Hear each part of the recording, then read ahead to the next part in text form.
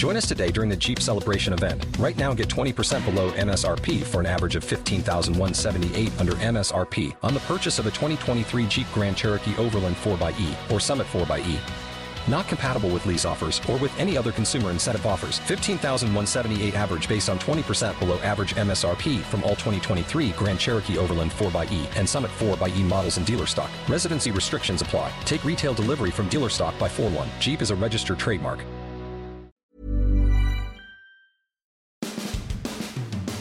Deshaun Jackson is headed for a second opinion with a hand specialist today. Has a veteran receiver played his last game for the Bucs? If so, why didn't this thing work out? And can Jameis Winston take that simple approach that worked so well on Sunday into his game against Carolina? We've got lots of college football to talk about.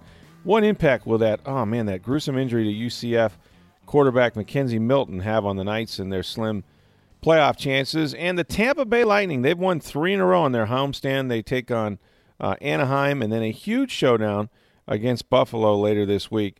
The Sabres have won 9 games in a row. We've got all of that and more on this edition of Sports Day Tampa Bay. I'm Rick Stroud with the Tampa Bay Times, along with producer Steve Verstick. Hey, before we get started on this podcast, do you want to be a millionaire? Well, for 30 years, Howard and Sue Million have brought the cool comfort of air conditioning to the entire Tampa Bay area, making thousands of residents millionaires with their quality products and service. Now, Millionaire is currently offering 0% interest for 72 months on qualifying equipment. Give them a call at 727-862-2100 to take advantage of this great offer on a brand new quality Trane air conditioning unit or to schedule service or maintenance. Call 727-862-2100 today. Trust the masters of comfort, Millionaire. All right, Steve, so it's been a long time since I talked to you, it seems like, but good to be back. And we'll start with a little Good Thanksgiving? Well, yeah, no, it was great. I mean, the family was together. You know, we had the John Lynch podcast, I think, played on Friday. Boy, that was really well received. He was fantastic, by the way. He was, and you always, when you talk to him, you always learn something, and he's very, very thoughtful and very, very spot on in his evaluations. I always feel. Yeah, everything he had to say, had some purpose to it, and we talked about how the changing NFL and sort of the challenges, how he became a general manager, which was a great story. The challenges that they face, of course, with the quarterback position and Jimmy Garoppolo, and we saw what they brought here. We talked about Matt Breida, who had an outstanding game for them against the Bucs and ran for about 120 yards or something like that, I think, 108 yards. Or 106 or somewhere in there. But he had a good homecoming. And I was talking to Ronde Barber, who says, and by the way, shout out to Ronde, listens to this podcast. And he's known John for a long time. He goes, John is just so good at ad-libbing. Like a lot of people just fall back on cliches or they just talk to talk. And really everything he said had a purpose. And anyway, it was a well-received podcast. My thanks to John Lynch. Had a chance to see him in action. Bad weekend for the 49ers, though. I mean, that whole situation with Reuben Foster on Saturday night in Tampa with the domestic violence, and then they release him before the game on Sunday. Yeah, that never gets your weekend or your game day off to a good start. Oh, it was horrible, and he had to face reporters there about that, and the agreement that he had with Foster, and he didn't do the things that they had agreed for him to do. Of course, getting arrested could not have been on that list. But yeah, just a really tough weekend for John. And for the 49ers, obviously, but a good weekend for the Bucs, who finally break the 4-game losing streak by beating the San Francisco 49ers 27-9. Not coincidentally, we'll talk about Jameis Winston here in a minute, but he was the difference in the style of play he played. And like I said, we'll talk about him in a minute. I just think it's interesting that he has the ability, and has proven this now on several different occasions in his career, that we'll discuss, where he can will himself to make better decisions. And to me, if he can do that once, he could do that approach every single time he plays football. And we'll see if he's able to continue that now as the competition gets stiffer. I mean, this was not a good San Francisco team. They're now 2-9, I believe, and obviously playing the third-string quarterback and all that. They take a step up in class in Carolina with their defense this Sunday. But it is obvious to me that Jameis Winston has choices he can make. He makes decisions all the time, But his approach to playing that game is one that he certainly could take over these next 5 weeks and maybe have some different results. It'll be interesting. It'll be interesting to see how he does when they don't have a lead, because it's always easier to make those simple decisions and play simple and not take chances and risks when you have a lead, and your defense is performing and even creating some turnovers for a change. Yeah, and I think that everything kind of blossomed off the way he played, and he got the lead because of the way he played. So you're right, but there's usually in NFL games there is a more of a desperation time, some point in the game, either the last 2 minutes where you need a stop, or you have to drive the ball the length of the field, kick a field goal, or get a touchdown to go ahead and take the lead and win the game. So they didn't get to that point. So to your point, you're right. He didn't have to force anything because he wasn't behind. They were in control of the game pretty much the whole game. And so that definitely allows you to play a different way, allows you to have balance and run the ball and all that.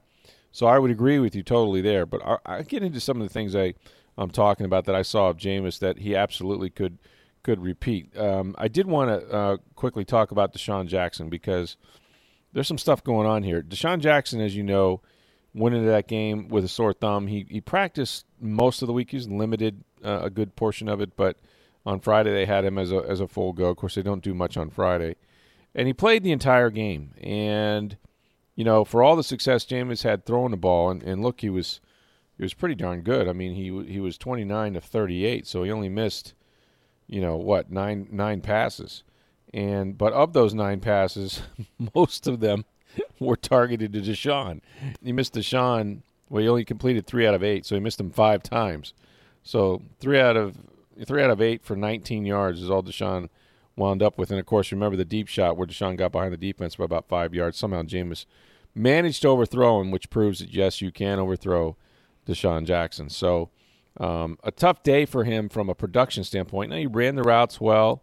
They did everything they could to try to keep the ball, get the ball to him. It just didn't work out, as it has not really worked out for 2 years now.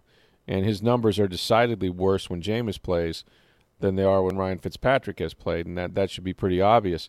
But he went into the game with a thumb injury, and now he's headed to New York on today to see a hand specialist. He did consult with the Bucs doctors. Now, typically when a player goes for a second opinion, it's bad news, right? Because they don't like the first opinion. So, that's generally the case. Now, the fact that he played the whole game and didn't appear to re-injure it, although I guess anything's possible when you wake up on Monday, it almost seems as if he's looking maybe to see if there is something that needs taken care of. And a lot of people have these conspiracy theories, and I understand where they stem from. And I think Deshaun, for the most part, likes to perform, wants to play, and so you'd assume that. But I can just tell you that there are a number of people at One Buck Place, let's put it that way, who are in the organization that are questioning whether he's just going to shut it down for the year. And that's really something when you think about it.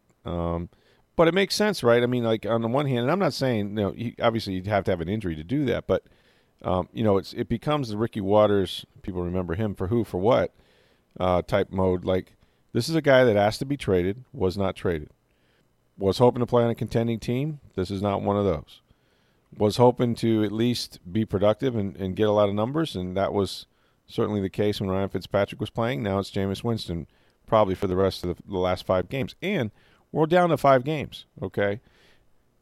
So we'll see what they say in New York on Tuesday. I guess we'll find out later this week if he's headed to IR, if he's going to stick around. But if he is headed to IR, Steve, I think he's played his last game in Tampa. I agree. If he goes to IR, I think he absolutely has played his last game in Tampa. I don't expect him to be back next year. I don't see the what is it, $11 million? It's $11 million not guaranteed. Not guaranteed, so they would have to pay him $10 to $11 million next year. Now that Chris Godwin has emerged and you look at all the weapons on offense, do you need to spend $10, $11 million on a guy that Jameis can't connect with? No. And I think as much as anything, it's because of that, obviously you went to try to find guys that were explosive because Dirk believes in explosive plays in the passing game. He didn't feel like they had that in 2016, where ironically they won 9 games, including 5 in a row with guys like Freddie Martino and Cecil Shorts, and, of course, the great Mike Evans, who just his game just keeps improving, and he managed to get vertical on one that Jameis did hit him with. Went out of bounds, should have been a touchdown, but it was like a 42-yarder. So nonetheless, yeah, they've the emergence of the tight ends, O.J. Howard when he can stay healthy, and another tough break for him that we can talk about. Obviously, got Cameron Brate. Adam Humphries is a free agent, so you can't count on him being back next year. So that's another sort of fly in the ointment. But you're right, Chris Godwin is ready to take the step to the number 2 receiver. He's fast. He's not Deshaun Jackson fast, but he can run a little bit. So I just think that because of his age, he'll be, 32 years old at some point next year, I think. Will have played 11 years already. He still has incredible speed. I mean, he's a freak of nature, and he works at it. He goes and does his track workouts every year. So he can still absolutely get behind a defense, and he'll probably make money somewhere. But I can see where he would be at the point where he's like, if I'm not 100% healthy, I'm not going to go out there and risk further injury. Not without a guaranteed contract. I mean, that's kind of the way. Not without money he's for making next a business year. decision. He's making a business That's decision. That's exactly right. That's what it feels like. And again, I'm not accusing him of jaking it. It will take a medical opinion for him to come out. Look, he's hurt. He is hurt. Whether he needs to be shut down, that's what's up to question. That's really the decision, and it's his body. And look, I don't even know that I would be mad at him if he did it. I mean, if I'm a Bucs fan, I think a lot of Bucs fans feel like, well, good, more for Chris Godwin, more for Adam Humphries, whatever. It just hasn't worked, and again, it's hard to blame Deshaun totally because he came here as a guy who does one thing well. He makes explosive plays. He has 17.7 yard average per catch. This year, he's up that over 20 yards, per catch. Was on his way to a 1,000-yard season easily, which he hasn't had many of those. Winston just could not get the ball to him, and all the turnovers. But you think also too of, how much of Deshaun's presence became a thing, good or bad, but became a thing in the play callers' minds, in the quarterbacks' minds. Like we saw the throw that got really one of the ones that got Fitzpatrick on the bench again in in New York against the Giants. When he's on the 20-yard line on second down, and he throws an ephus ball to the end zone, which Deshaun has no chance in that coverage. It was just, it was cover 2. There's no way you're getting over the safety's head. And it was easily picked off. And you just wonder, is this reliance or this sort of want to take advantage of his speed and his abilities, if quarterbacks target him, when maybe the ball should go somewhere else, according to the coverage. Play callers doing the same thing, trying to call plays to get that play open. Absolutely. Well, you have a responsibility. Mm-hmm. Yeah, I do believe this, that if you're a play caller and your job is to use all your weapons, but you bring in a player like Deshaun Jackson, like if I'm Jason Light, and all I can do is procure players for you. You tell me you need explosive receivers. You need somebody who can run, somebody who can stretch the defense, somebody that makes plays in the passing game. And I bring you Deshaun Jackson. I go, okay, here you go. Don't you think that the head coach, after having signed this guy to a $33.5 million contract, doesn't say, you know what, I better sit here and design a couple plays here where Deshaun gets the ball, where he's the primary guy against this defense. And that absolutely is the coach's responsibility to get these guys off. And Dirk Cutter has struggled to do that. And a lot of it is because of Winston and his inability to throw the ball. They didn't struggle when Fitzpatrick was the quarterback. They didn't, because Ryan is much better at throwing it, at reading the coverage, number one, and getting the ball out of his hand. He doesn't have a stronger arm, but he's gotten better at throwing the deep ball because he can throw it with anticipation, and he hangs it out there in areas where only his receiver can go get it. But he gives his guys a chance. He doesn't overthrow them. He gives them a chance to go up and make the play. Jameis has not been very consistent at that. So for whatever reason, it just didn't work out. So we might find out today, maybe tomorrow, by Wednesday for sure, whether Deshaun is still in the mix or if he's headed to IR. But yeah, I'm sort of the mind that and probably his willingness would be to move on as well. I mean, this is not just a Buck thing. I mean, the Bucs could honor the contract and keep him here a third year, but obviously he's already asked for a trade, so I think he'd be happy just to be a free agent again if he plans on resuming his career. And I haven't talked to him. I would assume that's the case, but I really haven't talked to him, so I don't know. Well, let's not forget too that Deshaun publicly puts his support behind Fitzpatrick to be the quarterback this year. And we now know that Jameis Winston is going to be the quarterback the remaining of the season, barring an injury. Jameis is going to be the starter. It's not going to be Fitzpatrick anymore. Deshaun knows that. Right. And he, publicly was saying, hey, Fitzpatrick needs to be our quarterback. Right. So does he want to put in the work and go through the pain if he's hurt of playing and getting 3 catches for 19 yards every week? That might not be one he wants to sign up for. So we'll see. As anything with Deshaun, it's always fascinating. But I know a lot of people, especially. And then the other thing was he took to social media after the game. And he had kind of a cryptic, I don't know if it was a biblical quote, whatever it was, but it basically was to the effect of, man, if you're really, really patient, great things have to be coming to reward all this patience, or something to that extent.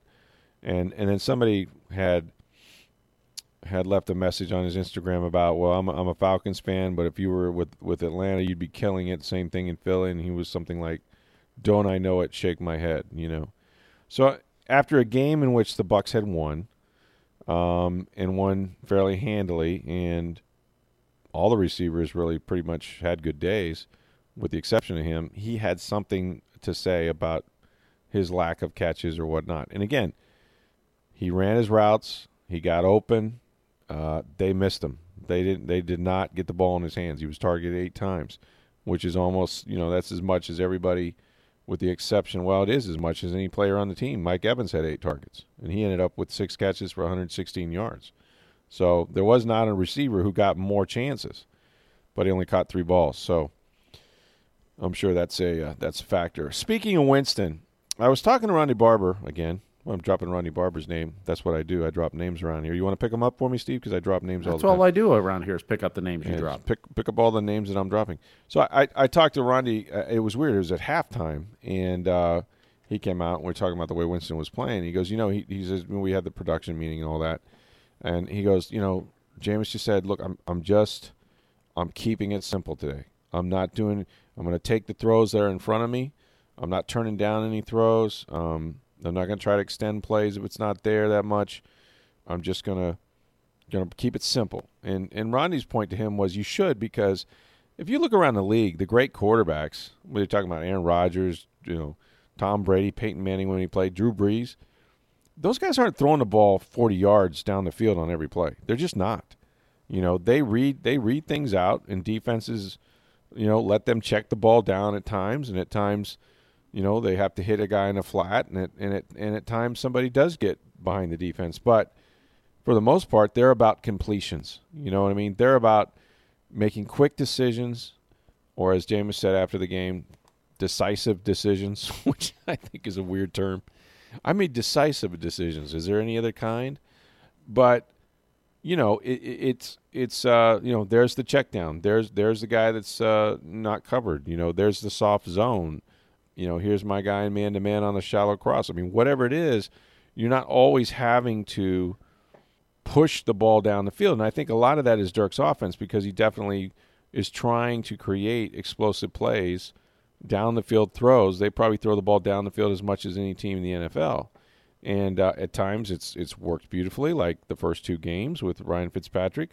And at other times it doesn't, like the game in Cincinnati when, Jameis ends up throwing 4 interceptions and getting benched. So somewhere in there is the mama bear. And I think Jameis, look, I've seen him do this before. And the question is this who he's going to be now?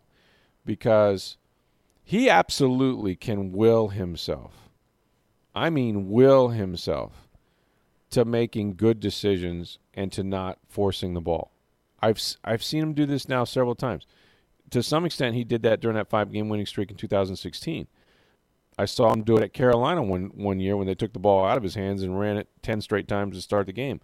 But he proved that, against the 49ers anyway, that he could,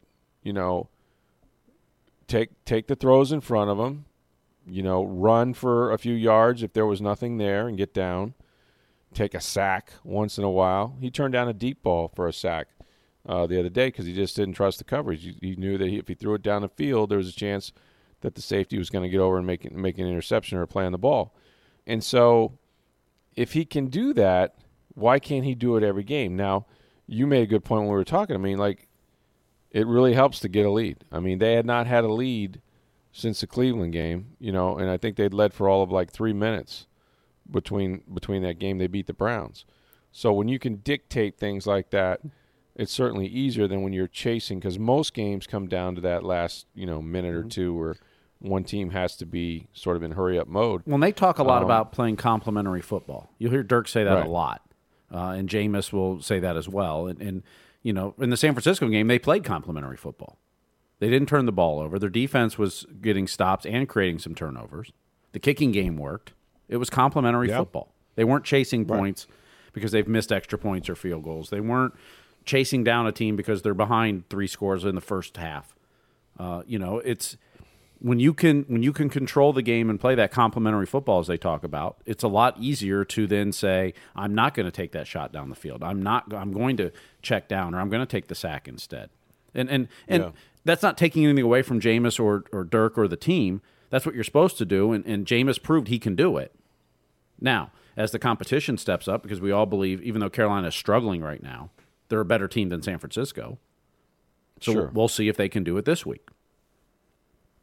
Yeah, they have a much better defense. But I think all things sort of like, as bad as this defense is, and it's historically bad from a point standpoint, although you got to argue they've been really, really good at home. I mean, the last 2 games, they've given up 16 and 9, you know, or something like that to 2 teams. I mean, they are really playing well at home. But I think the quarterback clearly getting the lead helps, but not putting them in bad positions. I mean, the average drive start for the San Francisco 49ers on Sunday was a 21-yard line. Yeah, Tom mentioned that in the podcast yesterday, that, you know, they were starting, you know, back at the 20-yard line almost every time. Or inside. And if you make a team go 80 yards, look at the odds. If a team has to go 80 yards for a score, I mean, the percentages are way down that they're going to even kick a field goal, much less get a touchdown. That's just the way it is. 80-yard drives are not as common as you think they may be. And so when they made them go 79 on average every single possession, you know, then that certainly bodes well for your defense. Without turning the ball over and giving them a short field, that defense doesn't look as vulnerable, right? Because they're defending a longer field. And so all those things kind of play hand in hand, but they all go with the quarterback protecting the ball. And that's the one thing Dirk Koetter said time and time again. And, you know, he said he liked both quarterbacks, and both quarterbacks have done some spectacular things this year at times. But the one thing they both do is turn it over. And when you don't turn it over, it kind of looks like it did on Sunday. You know, then you can hide, you can mask some things, you know, on your defense. You can hide some weaknesses. And certainly if you get a lead, you can do that. But they've been exposed all year because they have guys who somehow you look up in the third quarter and they're down 3 scores. And in the NFL, if you're down 3 scores, you're not going to win because there's only about 11 possessions in a game, slightly over more than 11. So if you have 5 in the first half or 6 in the first half, maybe you have 5 in the entire second half. If you're down 3 scores, what does that mean? What does that say to you? You got to score a touchdown every score just about. You know, you can't punt. You can't kick field. I mean, you pretty much have to use every possession and go down and score, and that's what Winston did to help bring his team back the other day. You know, it's just it's complementary football. That's a good term, but I still believe it all starts with the quarterback. Absolutely. I mean, look, in football today, and this is true in college too, if you don't have a quarterback, you've got nothing. I mean, you don't win with defense anymore, purely a defense. I mean, the days of Trent Dilfer leading a team to the Super Bowl because his defense was so great doesn't happen in today's NFL. The rules are set. The athletes, the pass interference rules, the targeting, everything else that, you know, you need a defense, but you're not going to win without a good quarterback. It just doesn't happen in today's NFL. So if your quarterback's not playing well, you pretty much have no shot. No, you're right. You're absolutely right. And we can get into Michigan later.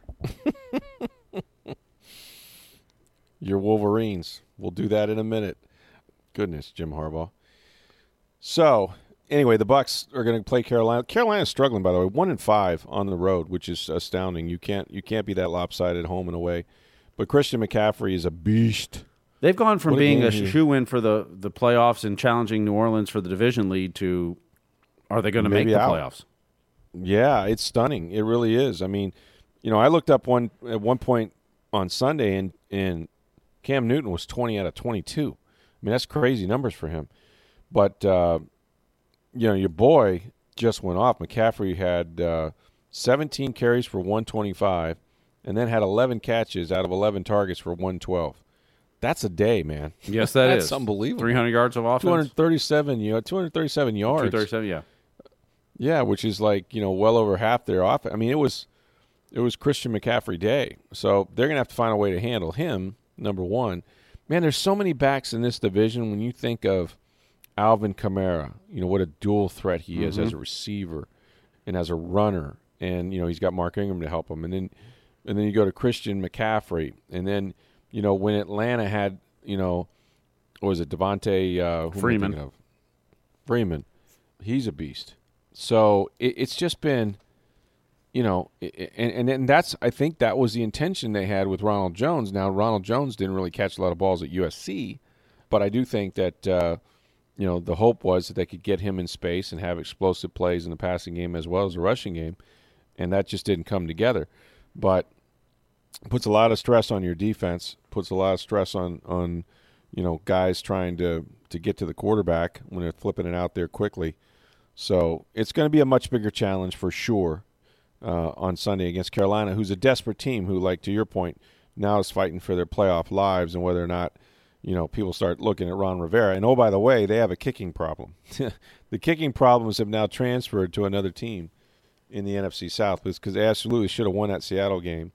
But they missed another easy field goal, and Seattle goes down and scores. So that's what's going on Sunday. And look, Winston has a chance. I don't know that he can win enough games to necessarily save everybody's job, Dirk Cutter's included. But he can certainly change sort of how people feel about him. And I think the organization's committed to him for the most part anyway. But as we said, when he played. Hey, everyone. I've been on the go recently. Phoenix, Kansas City, Chicago. If you're like me and have a home but aren't always at home, you have an Airbnb. Hosting your home or a spare room is a very practical side hustle. If you live in a big game town, you can Airbnb your place for fans to stay in. Your home might be worth more than you think. Find out how much at airbnb.com/host. I started this game the other day that these next 6 games he could definitely play his way out of Tampa Bay. I think in this case, he may actually help himself, and it's with opportunities like Carolina, followed by New Orleans, then at Baltimore. If you navigate that gauntlet and knock off 2 or 3 of those teams, people will be thinking differently about you, especially if your style of play is such that you're not turning the ball over and you're playing winning football. So it's a big opportunity for Jameis Winston these next few weeks, and he could help his coaching staff out as well. But I mentioned we do have lots of college football to talk about, and man, I felt so bad on Friday after this UCF quarterback is the reason you talk about quarterback impact. He's been the reason the Knights have been on this winning streak, the nation's longest winning streak. Kid from Hawaii, Mackenzie Milton, just a really good player, can run it, certainly can throw it, very accurate, but runs that up-tempo offense as well as anyone can possibly do that. And, it was weird. He kept the ball, obviously, went around kind of right in there, and he took a hit, but he took a hit right on the knee. And when he was first hit, it didn't look like a crushing tackle to me. It didn't look like one of those that you'd say, ooh, he's going to have trouble getting up from that one. But unfortunately for him, it was the worst news because he dislocated his knee. And what that means is every ligament was torn. And, the upper leg from the lower leg disconnected.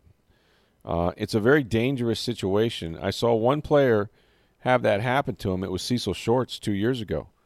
And to my knowledge, Cecil Shorts will never play football again.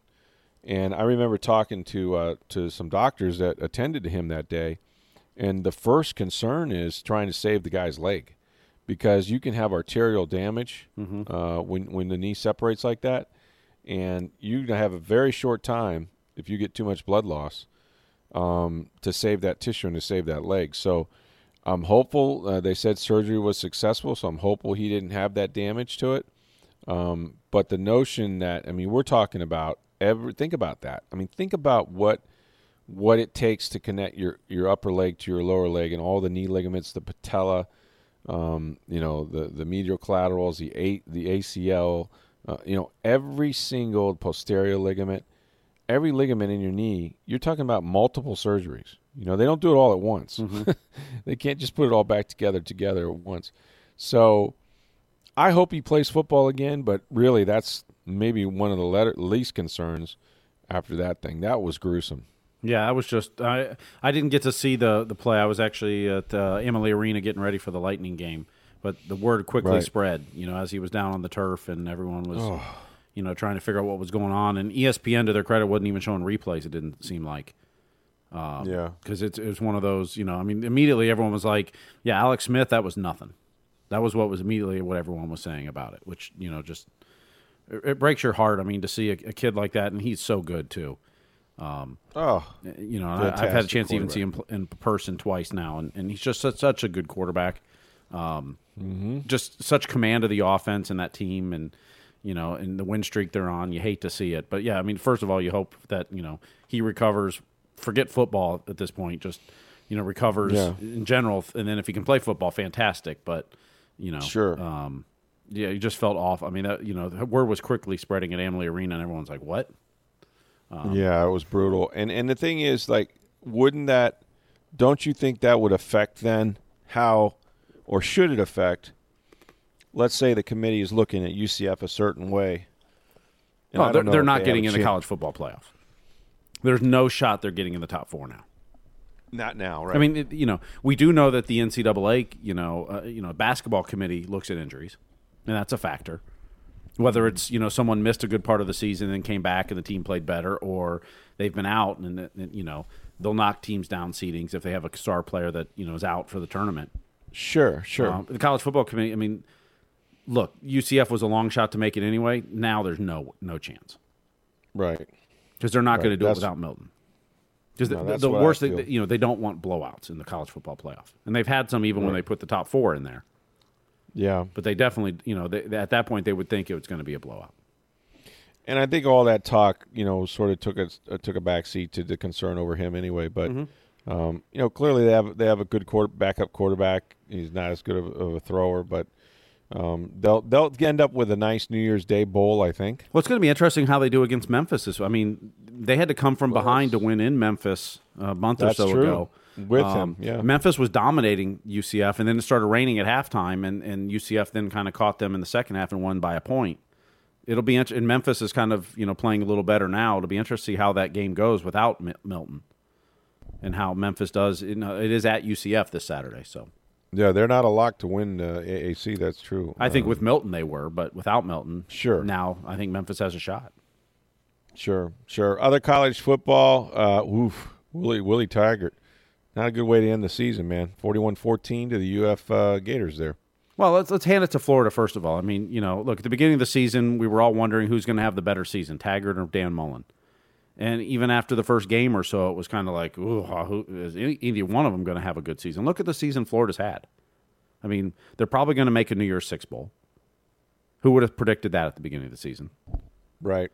9-10 wins. Yeah, kudos to Dan Mullen. Kudos to the Florida players and that staff up there and the season they've had. It's been a very good season. Now, Willie Taggart, that's been a struggle this year. And whether he's the right guy, that's still going to become a question because of the season he had.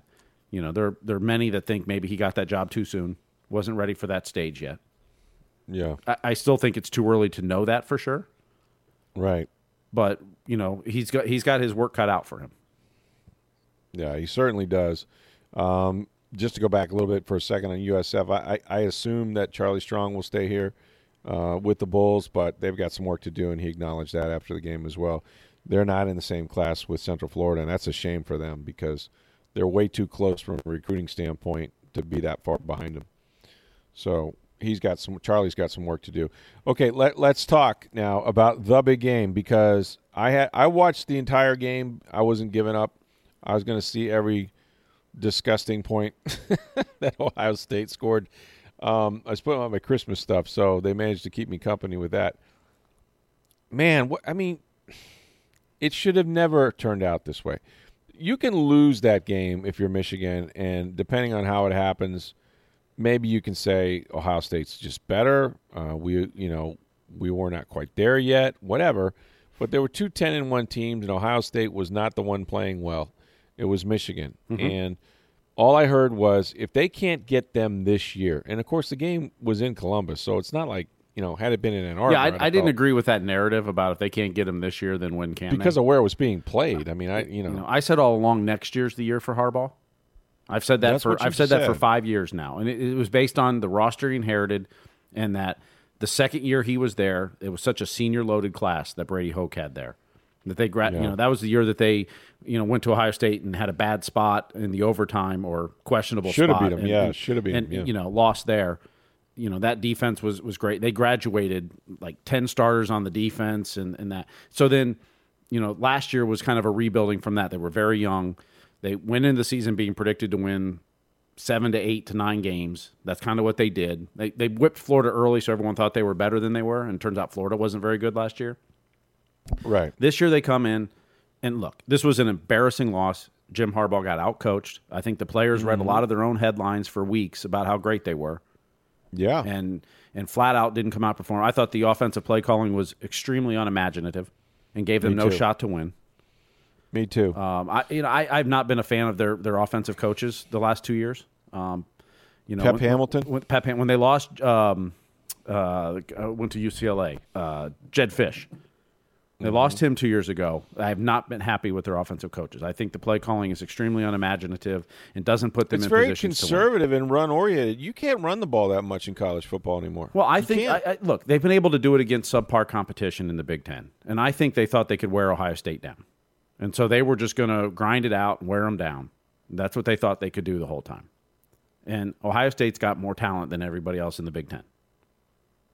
And better players. Now, they haven't played very well all season as a group. And why that is, that's a whole different set of questions. Because they put a complete game together Saturday.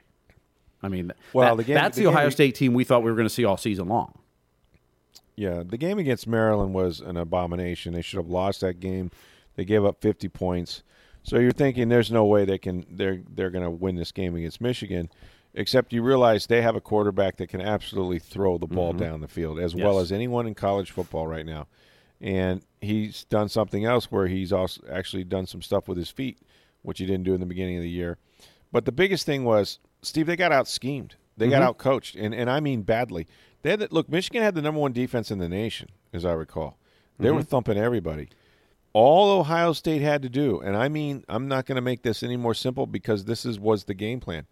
All they had to do was take 3-step drops, run shallow crosses, and number 28, whoever he is, can't cover me. And they isolated this guy time after time after time, and they never made a single adjustment that I could see, and they absolutely deserved to get torched, and they did. And that is not on the players. That is on the coaches. That is on the lack of preparation.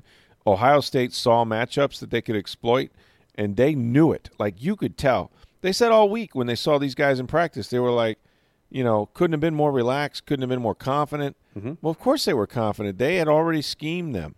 They really had. And there was no way those guys were going to cover their receivers. And it was just that's terrible coaching for Jim Harbaugh and his staff. That's something that, if I'm a Michigan fan, I look at and I go, well, wait a minute. Urban Meyer is maybe one of the greatest coaches of all time in college football history. He's got 3 national championships, probably going to be working on 4.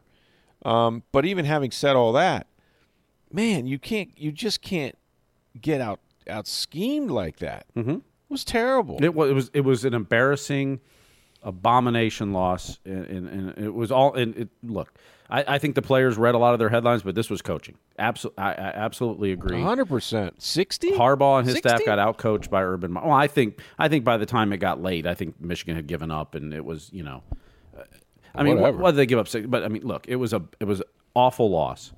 But I disagree with the narrative that Harbaugh's on the hot seat, that people are trying to peddle. I mean, if you still look... should he be? No. Should he be? No. That was an awful loss. Look, Ohio State at Purdue was an awful loss that they got outcoached against Purdue. Do you lose your job because of one awful coach game? No. Not when you have 3 national championships. Well, no, I agree. True, but going into the season, let's look at expectations again. Michigan was predicted to finish 3rd or 4th in the Big Ten East, maybe 2nd by some. Ohio State was absolutely going to finish 1st, whether Penn State was 2nd or Michigan was 3rd. And a few had Michigan State. You lost 2 games on the road to 2 teams that are going to be in the college football playoff. Those are the 2 games you lost, Notre Dame and Ohio State. But that's the quality of team you want to be, and that you thought you had. I agree right? that. But okay, so who you going to fire him? Who are you going to bring in that's going to change? No, that? Listen. When you're going against, and I've said this time and time again, and granted you could take either one, but Urban Meyer is the greatest coach in college football. He's better than Nick Saban. As a pure coach. He's better than Nick Saban, I'll take in my Nick, opinion. but that's for other reasons. I mean, look, I take Nick too. It doesn't matter. I mean, they're both phenomenal coaches. I mean, at this point, you're picking, you're nitpicking. Lombardi against George Halas, whatever. Yeah, I mean, so you're nitpicking at that point. But who are you going to? I mean, the grass isn't always greener on the other side. So who's going to bring in that's going to change it? And look, is Harbaugh actually going to win the Big Ten next year or actually succeed at Michigan? I don't know. Is he ever going to bring a national championship? I have no idea. But I don't know who you're going to bring in that's going to be that much better. I mean, you're not firing Harbaugh unless you already know who the next guy is. You're not firing him and then opening up a search. Well, that may be. All that might be true. I just think that everybody says, okay, wait till he gets his recruiting class. Okay, he's had 4 years. Mm-hmm. Okay. He's 0-4 against that team down south. I mean, 0-4. And I'm sure there's people that would say, hey, I don't mind if you won 8 games, but you got to beat them sometime. And it could be Urban Meyer or it could be Nick Saban. Look, Urban Meyer ran out of the SEC so he didn't have to play Nick Saban. Mm-hmm. I'm convinced of that. Well, and Harbaugh may get lucky that Urban Meyer's not there next year. He might. Look, I mean, this was a bad loss. I don't buy the narrative that he's on the hot seat. I think there's a lot of national people that would love him to be, because there's a lot of people that dislike him for whatever reason. Well, Paul Feinbaum just destroys him. Yeah, and Paul Feinbaum makes a living hating. Well, I know Paul very well. He makes a living hating on Jim Harbaugh. Sure he does. Look, he's not everybody's cup of tea, and would he work everywhere? Probably not. And like I said, will he bring a championship to Michigan? I have no idea. I'm not convinced he can. Well, he's got to do 2 things. He absolutely has to do 2 things. He's got to find a quarterback he can run the spread offense with and stop trying to make it a Stanford circa 1995, fullback lead offense. You cannot. You have to spread the field. You have to get the ball in the air. You have to run up tempo, and you've got to have that trigger guy that can do all that for you. I mean, if you can't play the game that's being played in college football, you're not going to score. You're just not. You can't. I mean, I've seen him do this. He did it this year where he would play, I don't know, somebody, Penn State, whoever it was, and they'll dominate an entire half. And you look up, and at halftime, it's 14-0. Mm-hmm. The game's not out of reach, but they've absolutely slayed somebody. Yep. But that's the style of play he plays. Now they might wind up winning 30-14, and was never threatened. But it's a tough way to go, in college football. And when you look at not just the Big 12, which they put up 50 a game, but the Big 10 can do it too. Mm-hmm. He has to change his offensive staff. The big question is who will be the quarterback next year. And Shea Patterson is rumored to be going pro, which I don't see him. Good luck, Shea. You're not ready. But there's a lot of good quarterbacks coming out next year, so there's people rushing to get out this year. But the question is, and you brought up Christian McCaffrey earlier, his younger brother is the backup quarterback at Michigan, Dylan McCaffrey. Now, he got hurt a few games ago, so he's out for the rest of the season, but he'll be a redshirt sophomore next year. He should be the starting quarterback, or Joe Milton, who's actually a freshman this year out of Orlando. They brought Milton in the game. Yeah, they brought him in, and that's his 3rd game. The bowl game will be his 4th game, so he'll be actually redshirted this year. So he'll have 4 years left at Michigan. And he came in early this year. He started in January this year. So a big question of can one of those two actually step up and run a better offense? And your hope is they can. I mean, Dylan McCaffrey early in the season came in a few times, showed some good stuff. Yeah. Joe Milton looked okay, but in some mop-up duty. He's only played in 3 games. Right, he's a young guy. The question is, and Harbaugh's always been the quarterback whisperer. And granted, I think he's made some quarterbacks a lot better than they were. I mean, he went to 2 Super Bowls with Colin Kaepernick. I mean, Jake Rudock was a transfer from Iowa that didn't do a lot at Iowa and lost his job and came in and took Michigan to a 11-2 season his first year. Wilton Spate played probably better than he ever should have. So I mean, he's done some decent things, but he hasn't found a good quarterback yet. And we'll see if Joe Milton or Dylan McCaffrey or any other recruits they bring in this year. He should have one on the roster right now. But there's no excuse. Well, I mean, who doesn't want to go play for Jim Harbaugh? And the other thing is they need to fix the offensive line. That's still a disaster for them. Against Notre Dame and Ohio State, they got exposed.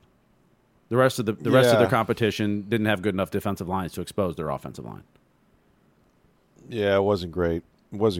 So now Ohio State, it's going to come down to them or Oklahoma, I think, for the Final Four. It should, unless Georgia beats Alabama in a close game, then could knock both of them out. Alabama goes then. Alabama could go, and Georgia, as well as Clemson and Notre Dame, and Ohio State and Oklahoma both looking. Yeah, it's a weird year that way. And look, their conferences aren't helping. I mean, Ohio State's going to face, 4-loss Northwestern, or maybe it's 3-loss They got Northwestern. I think they've lost 3 or 4. And from that standpoint, I think Oklahoma fares better because at least Texas is a higher-ranked team. And they can get the revenge on them. So, your only loss of the season you've avenged. That's right. So that's going to help them, I think, when you're trying to pick between Ohio State and them. But I think that 60 points on Michigan is going to carry a long way. It absolutely will. It should too. I mean, Michigan's still ranked in the top 10. Right. And you're going to look at you whooped the top 10 team. You didn't beat them. You whooped them. I didn't know if you watched the broadcast or had the sound up, but like Gus Johnson, really? I mean, all Gus did was. I mean, it's one thing to rave about Urban Meyer, what a good coach he is, and it's true. Historically, he's one of the best of all time. But to sit there and start talking about all that he's overcome, the redemption tour of the look, the health issues. I don't wish the health issues on anyone, and I'm not saying anything about the health issues. I mean, your health is, that's a whole different thing. But everything that's been written about him, he deserved every bit of it. Absolutely. He brought on most of it himself, and I'm sorry, but... And his wife's crying there. She brought it on them, too. Right. You want me to feel sorry for 2 people that turned the other way of a woman who was being abused? I'm supposed to feel sorry because Urban Meyer went through something? Yeah, I thought and that had was to correct weak. his nine misstatements that he made? I mean, it was crazy. It was like, come on, Gus. Yeah. Now, the health stuff that affects Urban, that is, I don't wish that on anybody, and that part. But yeah, the whole, the redemption tour of, now because Urban beats Michigan like this, that all of a sudden all's forgiven. I mean, come on. He actually said that people owed him an apology. No. For what? No. For what? Anyway, he ended up on Awful Announcing. That's where he belonged. He's kind of become a caricature of himself. A little bit, yeah. It's I used to enjoy games called by him, and now it's the screaming and the Well, I don't mind that, but it's just he doesn't add a lot anymore. He used to. Yeah. Well, who is adding a lot? Dave Mishkin of the Tampa Bay Lightning right now. He is screaming quite a bit. On a roll. Well, not only that, but they're scoring first. They're scoring early and often now. Early and often. They had gone through a stretch of 7 out of 8 games where they didn't get the first goal, and they'd won a majority of them. But now all of a sudden they're scoring 4 goals every first period. There's 3-game homestand so far. The 3 games, 10 goals in the first period. Had a ball. Took the girls against Florida. They scored 7. Most goals we've seen in 3 games that we've been there. And you're right. They're jumping on teams. Just jumping on them. And so far, that helps out your goaltender, obviously. Louis Domingue's been okay. As Phil Esposito will tell you, he lets in 1 bad goal a game. But when you've got this team in front of you, you can afford that. And at the end of the day, look, it's about W's. And he's giving them W's as Andrei Vasilevsky is hurt. And that's all that matters. And they're staying on top. Look, when your goalie goes down and he's going to be out 6 weeks, you're thinking, okay, we're in first place now. If we can, be in third place maybe by the time he comes back, we're right in the playoff hunt. Even if you're in 4th, you're right there. You're staying in first place right now. Yeah. No, they're in good shape. And really big game. Andre Palat could be back tonight.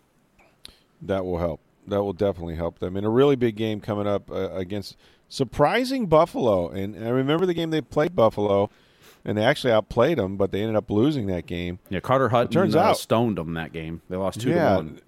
nothing embarrassing about the Buffalo Sabres right now. They've won 9 games in a row. They're going for the 10th tonight. In that 9-game stretch, they've had 9 different game-winning goals, or 9 different players score the game-winning goals. That's crazy. It's been a different player each night in this 9-game win. And if they win 10 tonight, that's, I believe, a franchise record, 10 in a row for Buffalo. And so the Lightning and them kind of go back and forth. Right now, the Lightning have a 1-point lead over Buffalo on top of the standings in the Eastern Conference and their division. But interesting question for the Lightning. So, and we've been talking a lot about this for a couple days, and now it may come to fruition tonight. With Andre Palat coming back, who do you sit? Jeez, Matthew Joseph in that line is playing so well. Mm-hmm. Adam Ernie is playing very well. I mean, are you going to sit? It's probably Ernie, don't you think? Well, I mean, you're going to sit Adam Ernie, or are you going to sit Paquette or Callahan or Joseph or Sorel? I mean, there's nobody in that lineup that deserves to come out. And that's a good problem for the Lightning coaches to have. But ultimately, it may end up being Matthew Joseph that sits, and he could still go back to Syracuse because he's waiver exempt. Got options. Yeah. Mm-hmm. Adam Ernie does not. Now, granted, you don't have to send someone down when Palat comes back, but if Joseph's going to be up here, he's going to play. You don't want him up here sitting on the bench. Right. So it's going to be an interesting prospect of what they're going to do. Because there's no one in the lineup that's playing that you're going, you could sit him. Yeah. I mean, they're rolling 4 lines and rolling them effectively. There's not many teams in the NHL you can say that about. Toronto maybe has 3 lines that you can do that with. Mm-hmm. Nashville's pretty good, and Winnipeg, but there's not teams that have 4 lines like the Lightning do. And now you got one of your top 6 coming back, and you're going, who do we sit? That's a great problem to have. If that's John Cooper's biggest axe that he's got to sharpen, then he's in pretty good shape because that team is loaded. And how good has Erik Chernak looked on defense? It's been great. He's been fantastic there. And Anton Strawman seems like he's maybe further away than we initially thought. And at this point, don't rush it. I mean, Chernak's playing very well, so Anton, get healthy at this point. Because, as soon as Strawman comes back, you're probably sitting Chernak, which means he's probably going back to Syracuse because he's another guy you don't want to have just sitting on the bench waiting for an opportunity. You want him playing. But he's played very well. And Ryan McDonough continues to just... He's been fantastic. He's been their best defenseman this year. I mean, Victor Hedman is all-world talent in that, but as far as defenseman and playing defense, Ryan McDonough has been outstanding. Yeah, well, it's impressive that a lot is expected, and they're off to as good a start as any team in the NHL. So, kudos to them, and see if they can keep it going. Hey, we're here all week, Monday through Friday. We're going to have a mailbag for you guys tomorrow. This is your chance to get all your questions in about the Bucks, about Jameis Winston, about Deshaun Jackson, anything you have there. College football, of course, we'll talk about as well. You can talk a lot of Tampa Bay Lightning. Maybe you have a Rays question. Yeah, C.J. Cron was picked up by the Twins after being DFA'd. Yeah, and he thanked the Tampa Bay Lightning for resurrecting his career with the 30 home runs. Kind of neat. You just let a 30 home run guy walk out of here. Boy, I got to tell you. Well, apparently the Rays got the same problems that the Lightning have. Yeah, they got too much talent. I mean, think about that. You just let a guy walk out of here that brought you 30 dingers, man. That's really something. It really is something when you think about it. I mean, long live G-Man Choi. Yeah, apparently, and Tommy Pham or whatever they got going there. We can talk all those questions. The way you do this is you can send us your questions on Twitter at SportsDayTV, or you can certainly send them to Twitter at me at NFL Stroud, or my email address is rstroud@tampabay.com. We'll read your question on the air, try to answer it. And, of course, all the answers are 100% accurate, guaranteed. So you got that going for you. Or you get your money back. Or you can get your money back. Well, that too. That's true. Also, make sure you visit our friends. If you have any air conditioning needs at all, folks, you got a lot of choices for air conditioning companies, but you have to go see our friends at Million Air. They are Tampa Bay's air conditioning company. Howard and Sue Million have been doing this for decades, I think, in the area. And so right now they're offering 0% interest, 72 months on qualifying equipment. Give them a call, please, at 727-862-2100 to take advantage of their offers today. Trust the masters of comfort, Million Air. Remember to get your mailbag questions in. If you can, we'll answer them tomorrow. And thanks for listening. For Steve Versnick, I'm Rick Stroud of the Tampa Bay Times. Have a great Tuesday, everybody.